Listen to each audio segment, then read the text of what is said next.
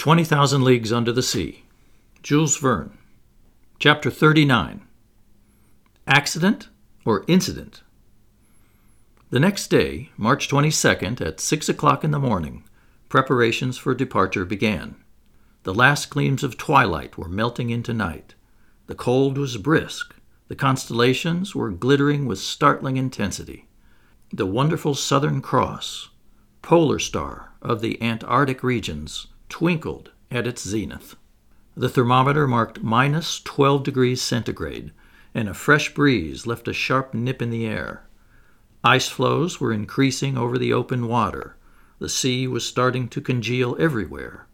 Numerous blackish patches were spreading over its surface, announcing the imminent formation of fresh ice. Obviously, this southernmost basin froze over during its 6-month winter and became utterly inaccessible. What happened to the whales during this period?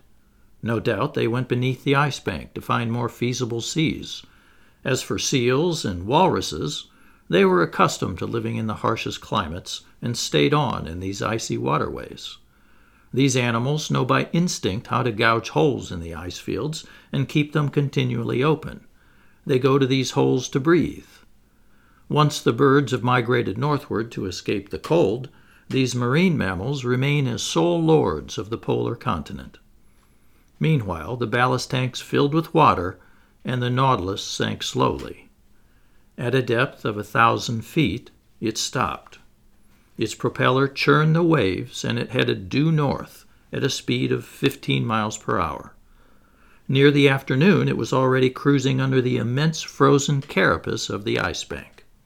As a precaution, the panels in the lounge stayed closed because the Nautilus's hull could run afoul of some submerged block of ice. So I spent the day putting my notes into final form. My mind was completely wrapped up in my memories of the pole. We had reached that inaccessible spot without facing exhaustion or danger, as if our seagoing passenger carriage had glided there on railroad tracks. And now we had actually started our return journey. Did it still have comparable surprises in store for me? I felt sure it did, so inexhaustible is this series of underwater wonders. As it was, in the 5.5 months since fate had brought us on board, we had cleared 14,000 leagues, and over this track, longer than the Earth's equator, so many fascinating or frightening incidents had beguiled our voyage.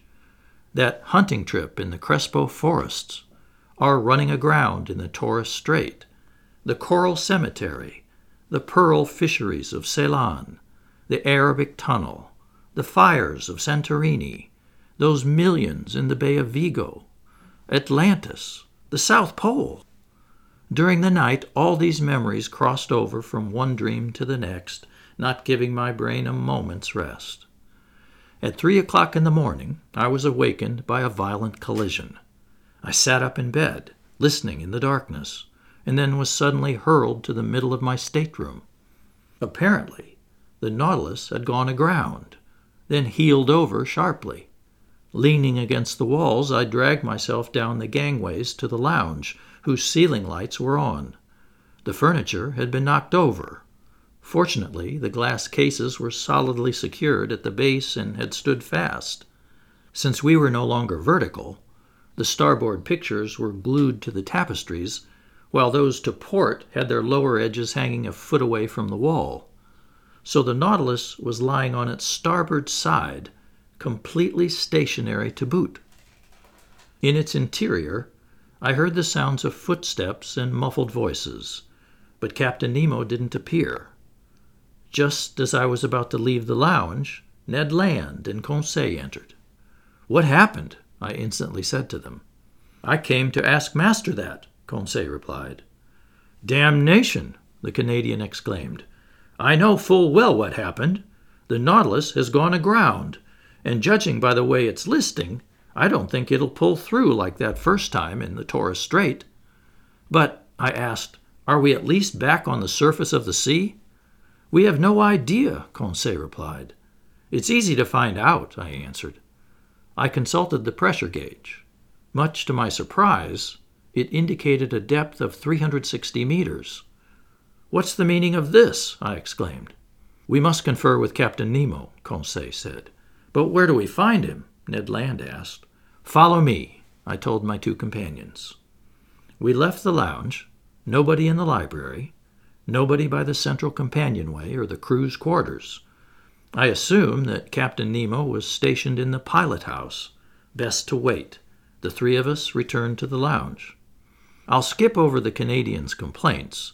He had the good grounds for an outburst. I didn't answer him back, letting him blow off all the steam he wanted. We had been left to ourselves for 20 minutes, trying to detect the tiniest noises inside the Nautilus when Captain Nemo entered. He didn't seem to see us. His facial features, usually so emotionless, revealed a certain uneasiness. He studied the compass and pressure gauge in silence, then went and put his finger on the world map at a spot in the sector depicting the southernmost seas. I hesitated to interrupt him, but some moments later, when he turned to me, I threw back at him a phrase he had used in the Torres Strait. "An incident, Captain?" "No, sir," he said. "This time, an accident." "Serious?" "Perhaps." "Is there any immediate danger?" "No." "The Nautilus has run aground?" "Yes." "And this accident came about?" "Through nature's unpredictability, not man's incapacity.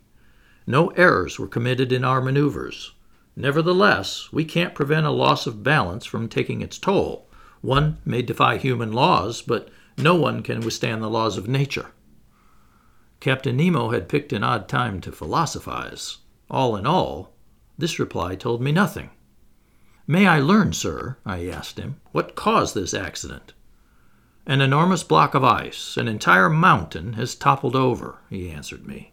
"When an iceberg is eroded at the base by warmer waters or by repeated collisions, its center of gravity rises. Then it somersaults. It turns completely upside down. That's what happened here.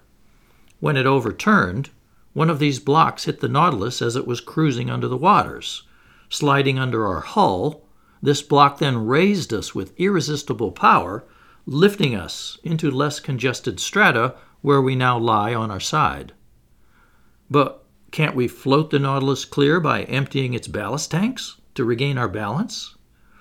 "That, sir, is being done right now. You can hear the pumps working. Look at the needle on the pressure gauge.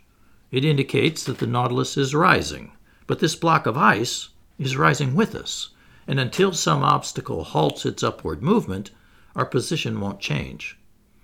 Indeed, the Nautilus kept the same heel to starboard. No doubt it would straighten up once the block came to a halt. But before that happened, who knew if we might not hit the underbelly of the ice bank and be hideously squeezed between two frozen surfaces? I mused on all the consequences of this situation. Captain Nemo didn't stop studying the pressure gauge. Since the toppling of this iceberg, the Nautilus had risen about 150 feet, but it still stayed at the same angle to the perpendicular. Suddenly, a slight movement could be felt over the hull. Obviously, the Nautilus was straightening a bit. Objects hanging in the lounge were visibly returning to their normal positions. The walls were approaching the vertical. Nobody said a word. Hearts pounding, we could see and feel the ship righting itself. The floor was becoming horizontal beneath our feet. 10 minutes went by. "Finally, we're upright," I exclaimed. "Yes," Captain Nemo said, heading to the lounge door. "But will we float off?" I asked him. "Certainly," he replied, "since the ballast tanks aren't yet empty, and when they are, the Nautilus must rise to the surface of the sea." The captain went out, and soon I saw that at his orders the Nautilus had halted its upward movement. In fact, it soon would have hit the underbelly of the ice bank, but it had stopped in time and was floating in mid-water. "That was a close call," Conseil then said. "Yes, we could have been crushed between these masses of ice, or at least imprisoned between them. And then, with no way to renew our air supply, yes, that was a close call." "If it's over with," Ned Land muttered. I was unwilling to get into a pointless argument with the Canadian, and didn't reply. Moreover, the panels opened just then, and the outside light burst through the uncovered windows. We were fully afloat, as I've said, but on both sides of the Nautilus, about 10 meters away, there rose dazzling walls of ice. There also were walls above and below. Above, because the Ice Bank's underbelly spread over us like an immense ceiling. Below, because the somersaulting block, shifting little by little, had found points of purchase on both side walls and had gotten jammed between them. The Nautilus was imprisoned in a genuine tunnel of ice about 20 meters wide and filled with quiet water, so the ship could easily exit by going either ahead or astern, sinking a few hundred meters deeper and then taking an open passageway beneath the ice bank. The ceiling lights were off, yet the lounge was still brightly lit. This was due to the reflecting power of the walls of ice, which threw the beams of our beacon right back at us. Words cannot describe the effects produced by our galvanic rays on these huge, whimsically sculpted blocks, whose every angle, ridge, and facet gave off a different glow, depending on the nature of the veins running inside the ice. It was a dazzling mine of gems, in particular sapphires and emeralds, whose jets of blue and green crisscrossed. Here and there, opaline hues of infinite subtlety raced among sparks of light that were like so many fiery diamonds, their brilliance more than any eye could stand. The power of our beacon was increased 100-fold, like a lamp shining through the biconvex lenses of a world-class lighthouse. "How beautiful!" Conseil exclaimed. "Yes," I said, "it's a wonderful sight. Isn't it, Ned?" "Oh, damnation, yes," Ned Land shot back. "It's superb. I'm furious that I have to admit it. Nobody has ever seen the like, but this sight could cost us dearly. And in all honesty, I think we're looking at things God never intended for human eyes." Ned was right. It was too beautiful. All at once, a yell from Conseil made me turn around. "What is it?" I asked. "Master must close his eyes. Master mustn't look." With that, Conseil clapped his hands over his eyes. "But what's wrong, my boy?" "I've been dazzled, struck blind." Involuntarily, my eyes flew to the window, but I couldn't stand the fire devouring it. I realized what had happened. The Nautilus had just started off at great speed. All the tranquil glimmers of the ice walls had then changed into blazing streaks. The sparkles from these myriads of diamonds were merging with each other. Swept along by its propeller, the Nautilus was traveling through a sheath of flashing light. Then the panels of the lounge closed. We kept our hands over our eyes, which were utterly saturated with those concentric gleams that swirl before the retina when sunlight strikes it too intensely. It took some time to calm our troubled vision. Finally, we lowered our hands. "Ye gods, I never would have believed it," Conseil said. "And I still don't believe it," the Canadian shot back. "When we return to shore, jaded from all these natural wonders," Conseil added, "think how we'll look down on those pitiful land masses, those puny works of man. No, the civilized world won't be good enough for us." Such words from the lips of this emotionless Flemish boy showed that our enthusiasm was near the boiling point. But the Canadian didn't fail to throw his dram of cold water over us. "The civilized world," he said, shaking his head. "Don't worry, Conseil, my friend. We're never going back to that world." By this point, it was 5 o'clock in the morning. Just then, there was a collision in the Nautilus's bow. I realized that its spur had just bumped a block of ice. It must have been a faulty maneuver because this underwater tunnel was obstructed by such blocks and didn't make for easy navigating. So I had assumed that Captain Nemo, in adjusting his course, would go around each obstacle or would hug the walls and follow the windings of the tunnel. In either case, our forward motion wouldn't receive an absolute check. Nevertheless, contrary to my expectations, the Nautilus definitely began to move backward. "We're going astern?" Conseil said. "Yes," I replied. "Apparently the tunnel has no way out at this end." "And so," I said, "our maneuvers are quite simple. We'll return in our tracks and go out the southern opening, that's all." As I spoke, I tried to sound more confident than I really felt. Meanwhile, the Nautilus accelerated its backward movement, and running with propeller in reverse, it swept us along at great speed. "This'll mean a delay," Ned said. "What are a few hours, more or less, so long as we get out?" "Yes," Ned Land repeated, "so long as we get out." I strolled for a little while from the lounge into the library. My companions kept their seats and didn't move. Soon I threw myself down on a couch and picked up a book, which my eyes skimmed mechanically. A quarter of an hour later, Conseil approached me, saying, "Is it deeply fascinating, this volume Master is reading?" "Tremendously fascinating," I replied. "I believe it. Master is reading his own book."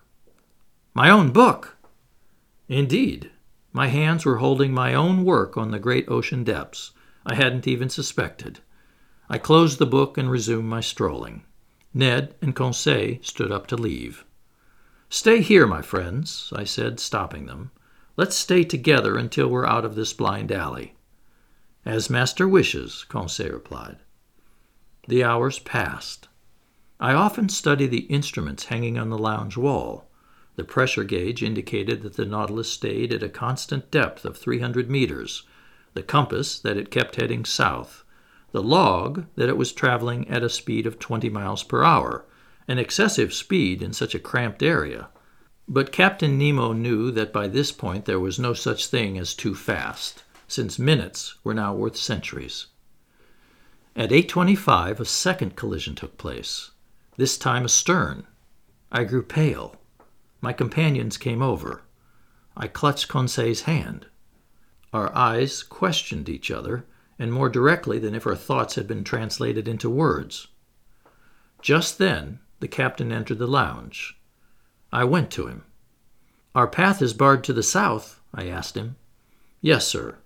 When it overturned, that iceberg closed off every exit." "We're boxed in?" "Yes.